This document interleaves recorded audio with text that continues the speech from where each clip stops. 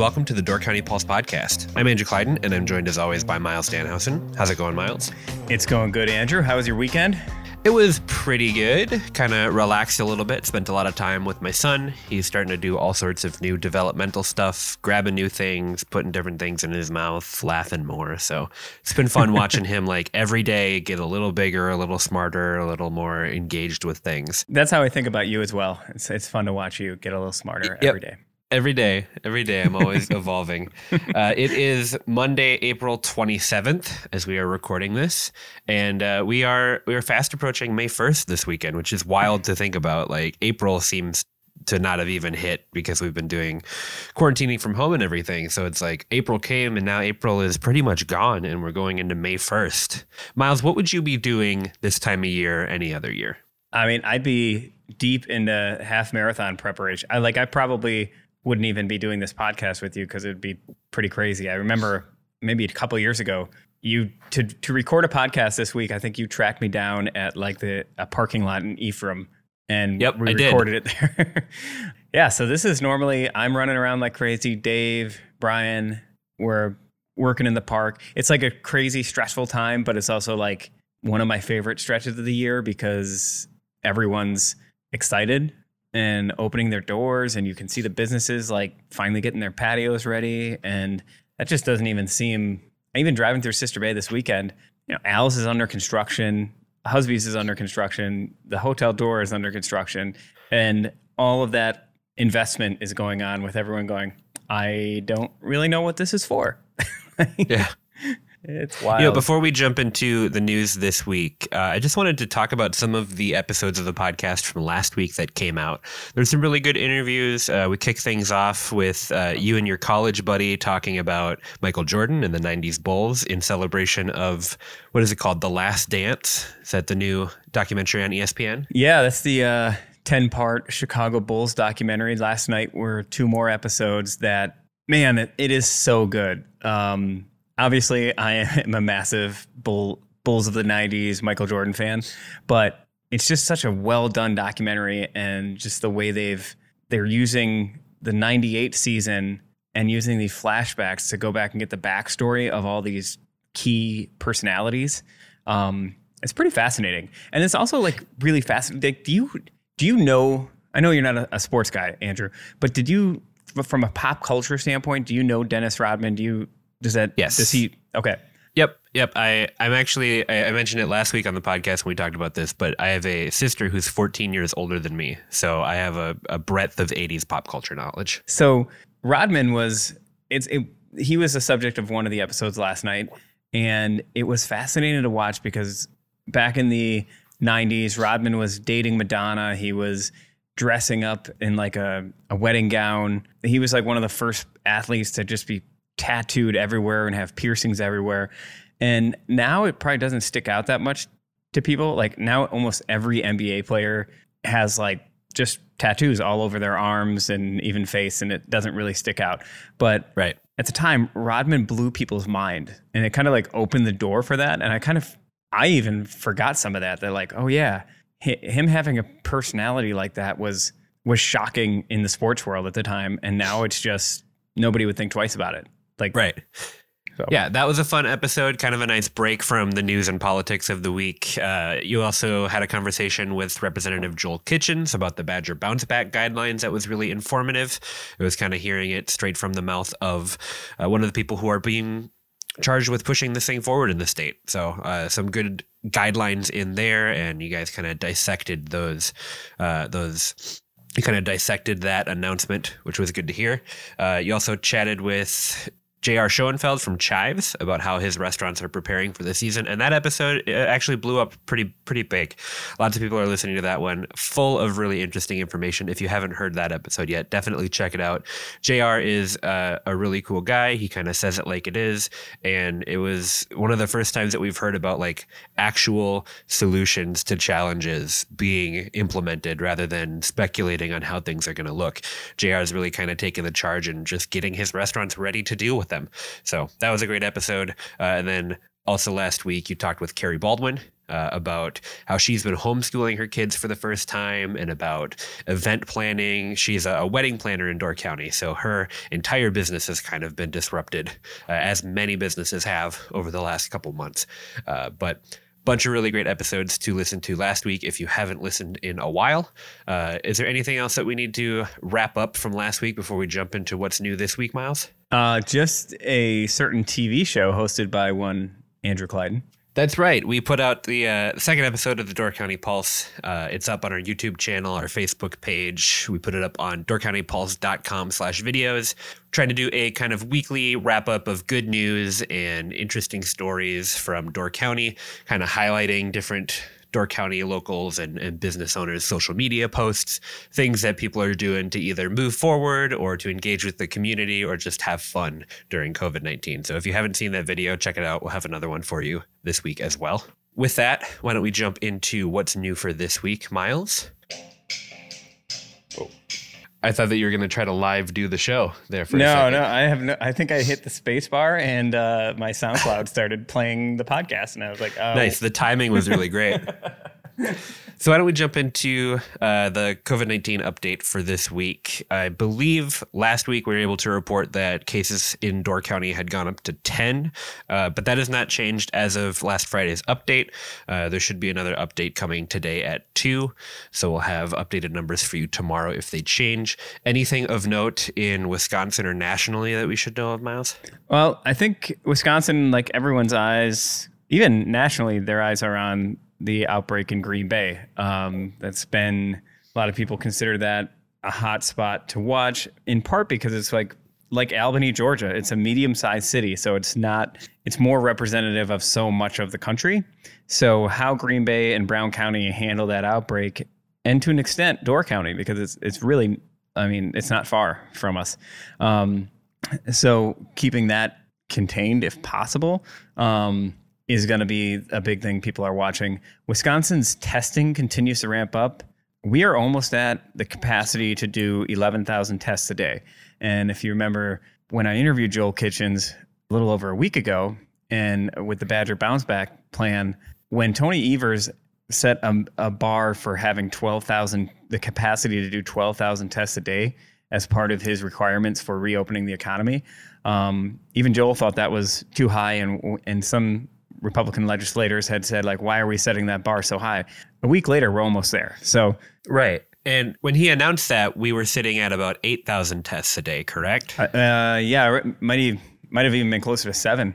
So we've made a lot of progress in getting testing capabilities ramped up.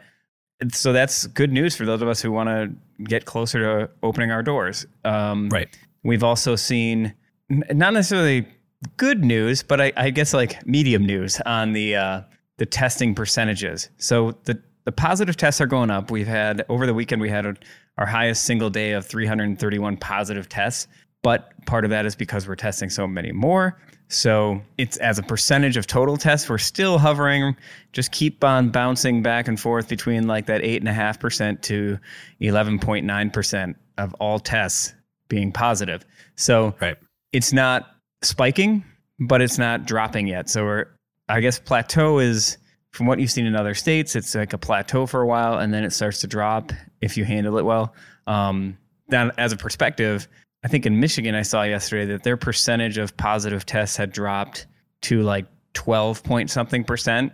And that was like a very hopeful number. So think about that. Like that's what it has dropped to in Michigan, and Wisconsin has never even gotten that high yet. So, it is crazy that I saw Andy Slavitt, who has been really good on COVID since the beginning on a national level, but he pointed out how kind of quickly we've become numb to the statistics. So when we hit 2,000 total deaths in this country a few weeks ago, that was really like slap you in the face news and really concerning and got a lot of headlines. Now we have more than 2,000 people dying every single day, but right. The numbers are just so big that it's like the shock of that has worn off. It's kind of crazy. Like we're up there around 60,000 dead, and I just still remember like the big news when we hit like 100. So yeah, and it it can be hard to equate those things when like you and I have been hanging out in our home offices and just chatting with each other, and we're able to continue working from home, and we're starting to get the itch of wanting to go out and go back to restaurants and stuff like that because we're not seeing the impact that it's having all over the country, right? We're not seeing that. We're not, our loved ones aren't getting sick. Our loved ones aren't dying. But that is the truth for a bunch of people in the United States. And we're privileged to be so removed from it. And we're very lucky to be removed from it in Door County in that way. We've had one death up here, but the numbers are still very low for us. So I totally get that desensitization thing when you're not involved in it. As like if we were living in New York, we would probably be talking about this a lot differently, right? We would probably have a lot more a more personal connection to this than we do here. Yeah, I'd imagine that this whole it must feel so different in different parts of the country. Door County is obviously worried. You look at a lot of the discussions we've had, they are largely economic discussions. In other places, these are life and death survival discussions. New York, New Jersey, but even like these small towns, small cities in Georgia, and other parts of the country. Meanwhile, we have isolated spots where we're saying like, why are we shut down? Why, like, let's have it back to normal. This is overblown. So it's just, right. We've never faced anything like it. A couple more things, quick updates before we jump into some of the bigger stuff that we want to talk about this week. Over the weekend, Birch Creek announced that they were canceling their summer season. So that's another big performing arts group that has decided to cancel their season. It's a tough choice to make, but it does seem like it is the right choice to make right now. So that's all events, programs, sessions, and performances from June 1st to August 10th have been canceled at Birch Creek. Yeah, just not totally unexpected, given, Northern Sky, Peninsula Players, kind of one wave after another here of cancellations or postponements. I would imagine that most of these groups are seeing the same thing that we're seeing from an events standpoint of what's the realistic notion of how they're going to allow events like that to go on. And even if they allowed them, like, what's your comfort level? Right. As an organization or a business in saying, well, if they tell me to open, if they tell me I can open, like what am I willing to do? So, and even some of these businesses have told me like once they tell you to open, like in Georgia where they're telling people they can open, once you do that, you can no longer qualify for some of the benefits and relief programs if you stay closed. So even if you don't feel comfortable opening, it kind of takes you off the relief program, which saves the government money, but it leaves you hanging to make a tough choice of saying, let's say you're a performing arts venue and they say, yeah, you're allowed to open, but you're like, I don't feel comfortable with this at all. Right. You're stuck. Well, and like restaurants are going to face interesting challenges in terms of social distancing, reducing their number of seating, spreading their seats out. I don't know how realistic that looks in a performing arts venue. Like, does Peninsula Players reduce their capacity to 50 people and spread them out throughout the auditorium? Is that even possible to do? Like if you've got one person every 5 seats and you've got a family that comes in together, are you splitting them up or keeping them together? I feel like it's more challenging when you're thinking about doing it at a performing arts center. Yeah, I just don't know how that works. And another one of these cancellations that I forgot to mention earlier, Door County League Baseball has officially postponed their first 3 weeks of play. So essentially their May games, May 10th, 17th, 24th, are postponed. As of right now, they still hope to have a season and to make those up, but a lot of questions for them as well. It seems so small in comparison, but a Door County League baseball game might have anywhere from 200 to 500 people there. Right. They're serving food. They have concessions.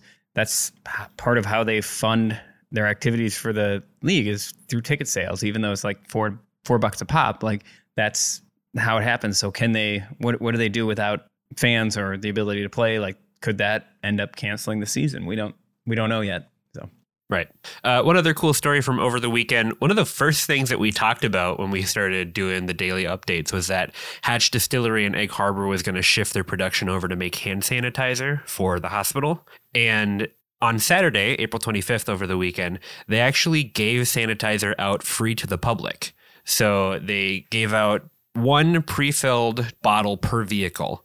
And they spread their times out throughout the day so that people over 60 would come in at one time. Healthcare, first responders, grocery delivery, essential workers would get another slot, and then everybody else would get another slot too. So they did that kind of like staggered release that grocery stores have been doing. And then they also had 1-gallon jugs that were available for purchase for $30. So I don't know when the last time you saw hand sanitizer available for purchase was, Miles, but you posted a picture of our 1-gallon jug that we have at the office now from Hatch. And it was cool to see somebody in the community coming together and being like, hey, here's free sanitizer for everybody, and doing a release like that. Yeah, they've been doing a great job over at Hatch, and it's actually probably smart for the long haul just to even think about like, all right, what's another product I could maybe make and sell over the next 6 to 8 months? But yeah, they've just been giving it away. It's awesome. They're great people over there. Yeah. So that's kind of the big updates from last week. Miles, you wanted to talk with me about a column that you and Dave had wrote for the Pulse on Friday. The column was called A Door County Way Forward. And I feel like it's a signal of a way to approach the coming weeks in a different way than we have over the past 2 months. So a lot of what we've been doing, especially on the podcast, has been kind of speculative. What are things going to look like in the future? How are things going to change? When are things going to change? But like I mentioned, it's May 1st on Friday, and there are people pushing to open on May 1st. So how does the conversation change now that it's time to actually start really ramping things up? And what's the conversation like right now? And how can we make it a more useful conversation? I feel like that was kind of the crux of this article. So can you kind of tell me what your inspiration was in putting together something like this? And then we'll kind of walk through what the article said a little bit as well. The inspiration from it just comes from, like every day, Dave and I are talking to dozens of different business owners, residents, emergency responders, government officials, and the lack of direction that almost all of those segments feel, whether it be legislators not having direction from and communication with the governor, whether it be municipalities not feeling like they're getting direction from the county or clarity on the rules that are out here, let alone 2 weeks from now or 3 weeks from now when they're starting to talk about opening their businesses. So, right. And we own a business, the Pulse of the business. So we're all trying to figure this out too. And that I do really think like we need to step up and start figuring out what are these questions that we need to ask to make life easier for everybody. And there are some questions that we should be able to answer. These shouldn't be things that are just floating. One, obviously, like testing is, I don't think we need to go into that too much, but there is still that need for testing, even though there are some who say like, well, it's not useful because if you get tested and you're negative, that doesn't do you any good because you walk down the street and you could get it like 2 minutes later. But where it's valuable right. is for the people who are in question. Like we all know people who have symptoms that have been turned down for tests. I have a family member in that boat. So if that still happens, like at a certain point, we need all those people with symptoms. It should be a very, very easy solution of like test that person, especially if we're saying our capacity is 11,000 tests a day right now. Like, okay, then let's use all 11,000 for everybody who has symptoms. Right.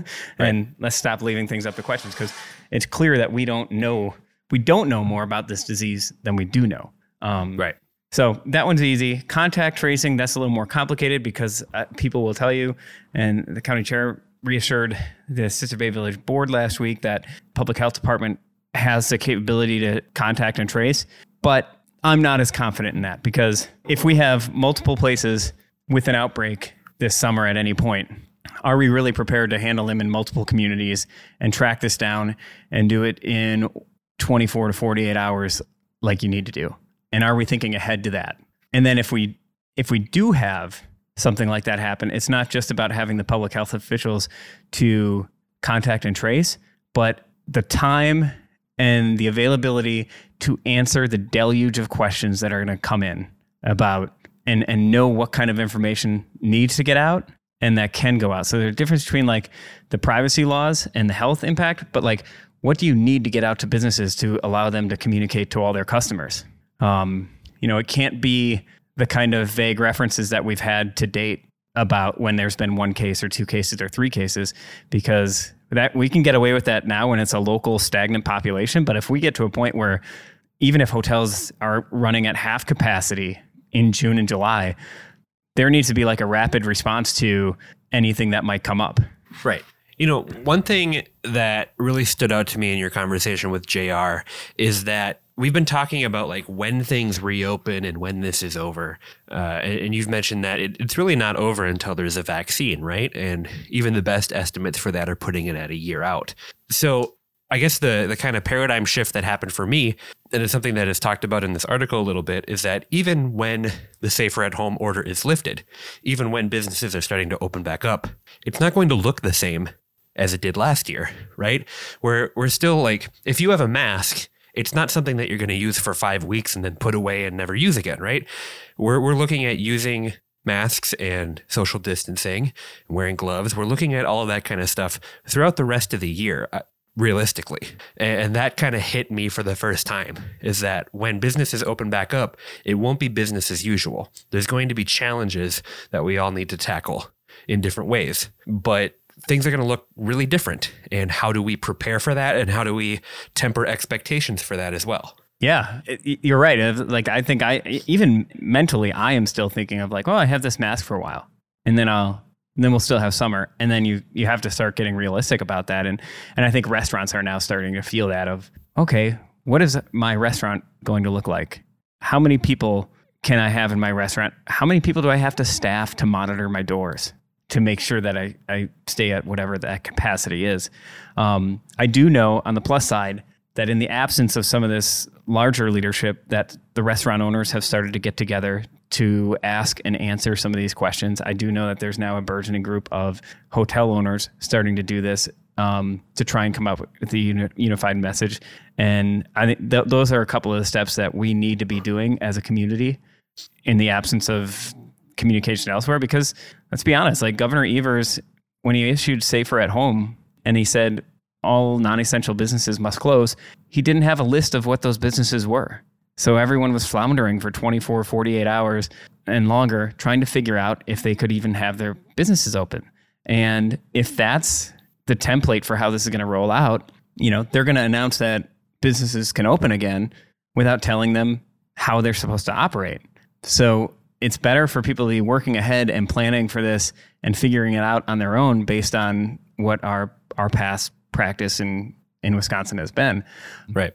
And right now, our legislature is focused on suing the governor and kind of this political infighting rather than coming up with legislation and answering those questions. So like nobody at that level seems to be doing the work to try and help these businesses out in getting that clarity. And that's going to be crucial for these restaurants to know, like, what is our capacity level? How far apart do my tables have to be? Where do I need hand sanitizer everywhere? Do all my staff need to be wearing masks? Where do I procure enough for that? And like, what is our cleaning mechanism? Like, if they don't have enough in the hospitals, how are they supposed to have enough in the restaurants? All that information. Like, can villages and cities and municipalities have to rethink, hey, can we relax our rules for sidewalk cafes and outdoor seating, given that restaurants are going to have to do some things to space out their customers more? So maybe you allow people to encroach on sidewalks a little bit more, to have tables outside, or just ease up on the enforcement of some of those things in the weeks and months ahead. I know right now restaurants don't have answers to even, what they're allowed to do in terms of beverages to go and outdoor bars or tables, or can people be sitting around in tables while they wait for their pickup order, or is that considered dining? Like, not only do the restaurant owners not know this, I know that some of the municipal leaders don't know the answers to those questions. So nobody's getting that information disseminated, and that really has to be at the forefront of any conversations going forward. Right. Well, one thing that keeps me hopeful for this tourism season is that one of the biggest things that people come up here for is nature and getting out into the parks and getting out on the water. And of all of the different activities that you can do in Door County, getting out on the water, getting out into a park, those are probably some of the safer things that you can do in terms of being in a crowded area or coming into contact with people. Renting a bike and going out on the trail, I would gauge that that's probably a lower risk environment than sitting at a bar, right? Right. So my hope is that portion will continue and that people will be able to come and experience what they love about Door County. But let's face it, the dining up here is a major part of it too. Yeah. It always has been, but in the last 5-6 years, the dining experiences up here have really exploded into something really special. And that's going to look different this year. There's a lot of different activities and even lodging that's all going to look different here.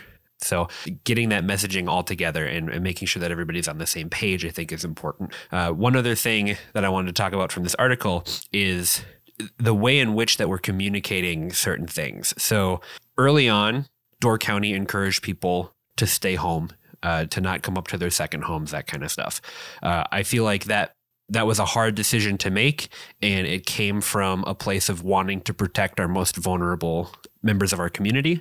But I feel like that messaging has kind of twisted and turned and become rather ugly in certain parts of, especially the internet. You know what I mean? You've always got the vocal minority that are blowing things up on social media. How does that messaging change now that we are leaving spring and entering summer? We've seen that encouraging people to stay home doesn't work on everybody. There's always going to be people who are going to come to Door County. And then once Door County is in full swing and summer is going and it's beautiful and people want to come up here, there's going to be more people coming up here than there were in the springtime.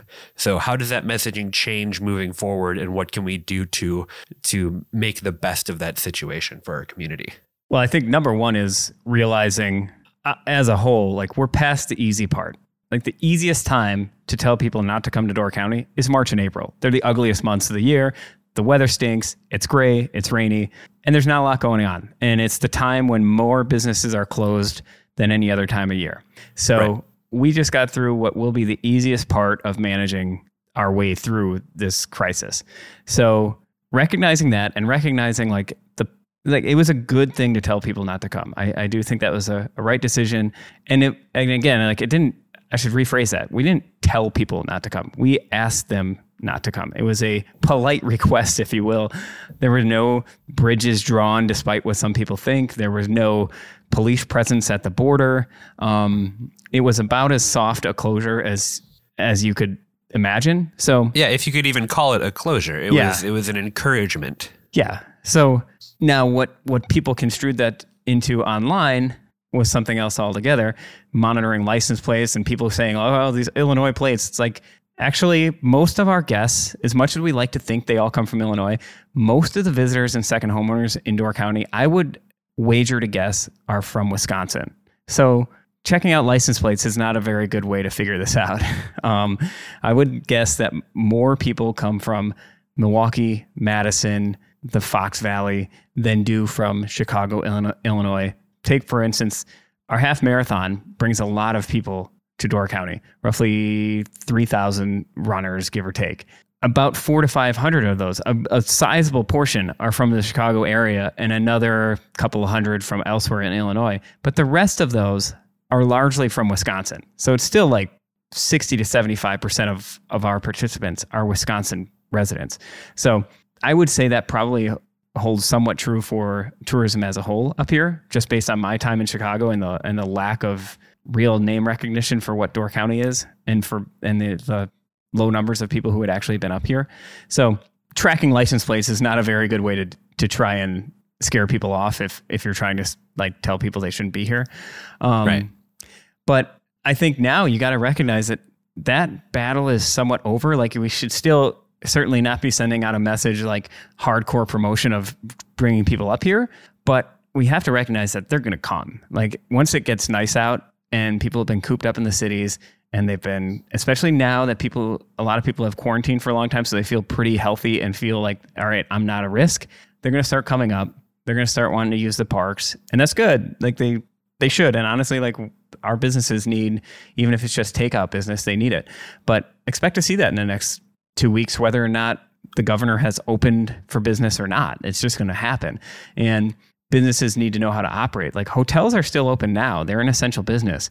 To the hotel owners I talked to, and I've probably talked to about a dozen, they have not received any official communication on what they're supposed to be doing differently from a sanitary perspective. And they're already open. So what are the restaurants going to expect from anybody? And that's a failing of the state and the county, I believe, in that guidance.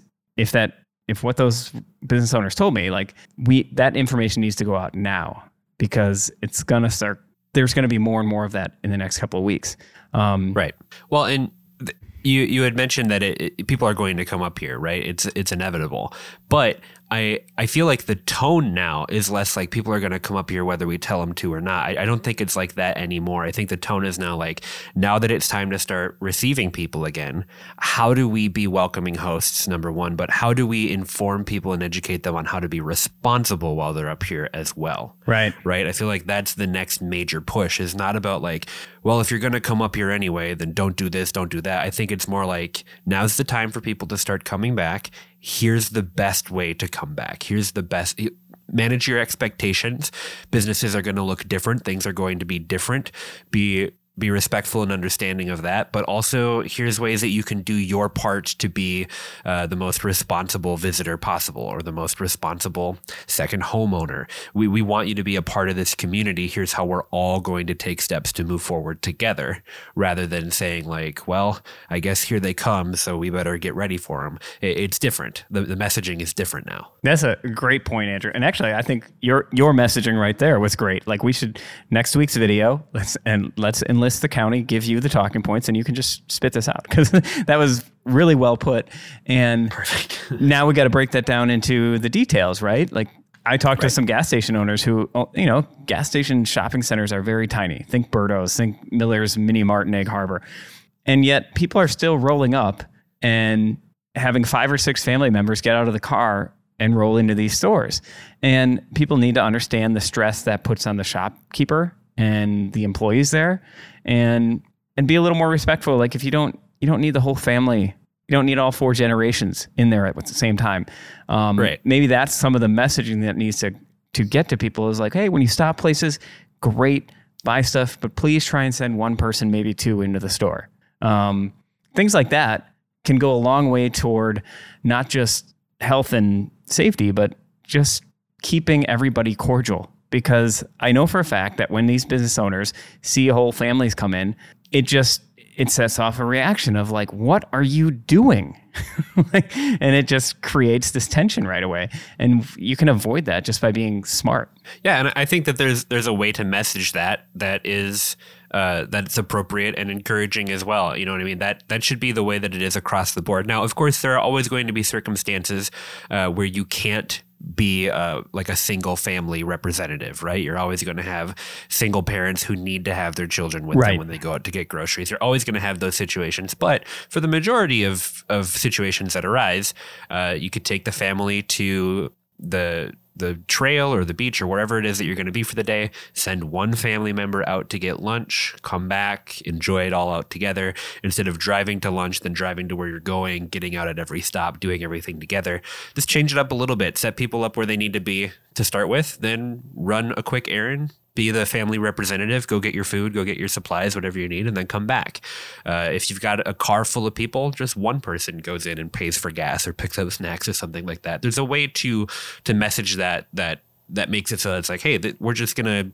This is how it's going to be moving forward, and it's not like a big thing where it's like, don't bring your family with you or don't do this. It's not about that. It's like, if you're going to bring your family with you, just send 1 representative in.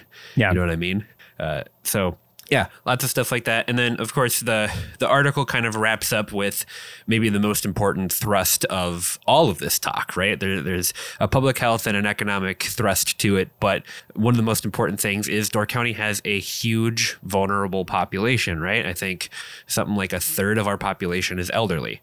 Those are the people that we need to protect the most. And those are the people whose lives are going to change the most as we start opening things up again, right? Even at the federal level, the guidelines for reopening have stipulations in place to protect our vulnerable populations, nursing homes, that kind of stuff. Any thoughts on that moving forward, Miles? Yeah, I mean, the disappointing thing to me that I see in a lot of these plans is like, they just say that, okay, we continue to lock down our elderly, or people over 60 are still discouraged from going into workplaces and large gatherings in even like the best case scenario, when things, even as we're allowing larger group gatherings, it's still, most of these guidelines still call for that. Okay, let's address that. That's a huge chunk of our country. And we treat it like an afterthought, the same way that a lot of people are just like, well, it only kills old people. It's like, yeah, that's that's a lot of us. And in Door County, that's a huge chunk of us.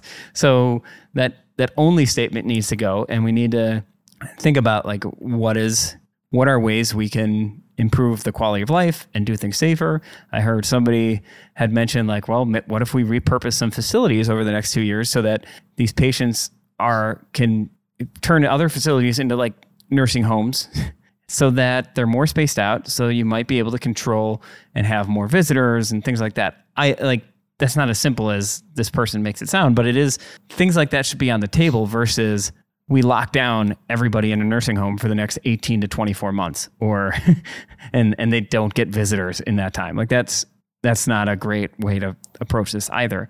And in Door County, like so much of our workforce is that 60 plus generation, and honestly 70 and 80 plus. So many of our visitor center personnel, so many of our board members, our volunteers, like you go to the auditorium and you go to, or almost anything, like the people who work these events are even the half marathon. Like a lot of our volunteers for that event are 70 years and older. Right. So we have to think about like how do we replace that workforce if we have to? And B, like how do we create scenarios in which they can still do those things? So yeah, I don't know the answer to that, but I do think like a lot more emphasis has to be put onto that and not be talking about it like an afterthought, which is what it seems like most of this country has been doing. Right. Miles, is there anything else about this article or anything else that has come up that we need to talk about before we wrap up today? I think we covered it. I've definitely talked myself out today, and you've probably sick of listening to me. So, It's interesting. Today I woke up, and especially with this article, and there was another article that you had in this week's Pulse, Miles, where you had talked to business owners, restaurateurs, all that kind of stuff about what moving forward actually looks like. And it definitely feels like a paradigm shift. It doesn't feel like we're speculating anymore. It feels like we're starting to, and not even starting to, because the groundwork has been being laid for this for weeks and months already. But it feels like now is the time to really start looking at like, okay, Friday's May 1st. We're not going to open everything back up on May 1st, but a couple weeks from there, we're going to start seeing things open again. And how do we do that in the safest way possible and in the most responsible way possible? And if we haven't been talking about it, or if we haven't been thinking about it, and we haven't been investigating all the details already, now is the time to really start putting feet on the ground and getting things ready to go. And that's not to say that I'm gung-ho about like flip the switch and open things back up. We got to get rolling again. But that's the truth of it. We're going to see things opening in the middle of the month, most likely. So how do we open them in the most responsible way possible? And how do we continue to serve our community in a way that, both as people who live here and also guests who come up here, tourists, all that kind of stuff? How do we move forward all together in a responsible and safe way? Yeah, and that's going to trickle down. Like right now, our parks and things like that are largely not open. Like our village parks, our state parks and everything are, right? But like playgrounds, technically a lot of these places are closed. I know people are sneaking around and finding ways to use them. But what happens with hundreds more people? Okay, we got at a certain point, people want to get outside, and that's probably a low-hanging fruit to keep people happy. So many things to figure out. Luckily, we have a lot of time on our hands to put toward that if we want to. So. Right. Well, I think that's going to do it for us today, Miles. Thank you so much for chatting with me, and I look forward to chatting with you again tomorrow. All right. Thanks, Andrew. Thank you so much for listening to the Door County Pulse podcast. If you want to support us at the Pulse, check out doorcountypulse.com/shop, where you can get a weekly Pulse subscription, purchase some incredible Door County artwork from Pulse artist Ryan Miller, and much more. We hope you've enjoyed the Door County Pulse podcast, and we will see you next time.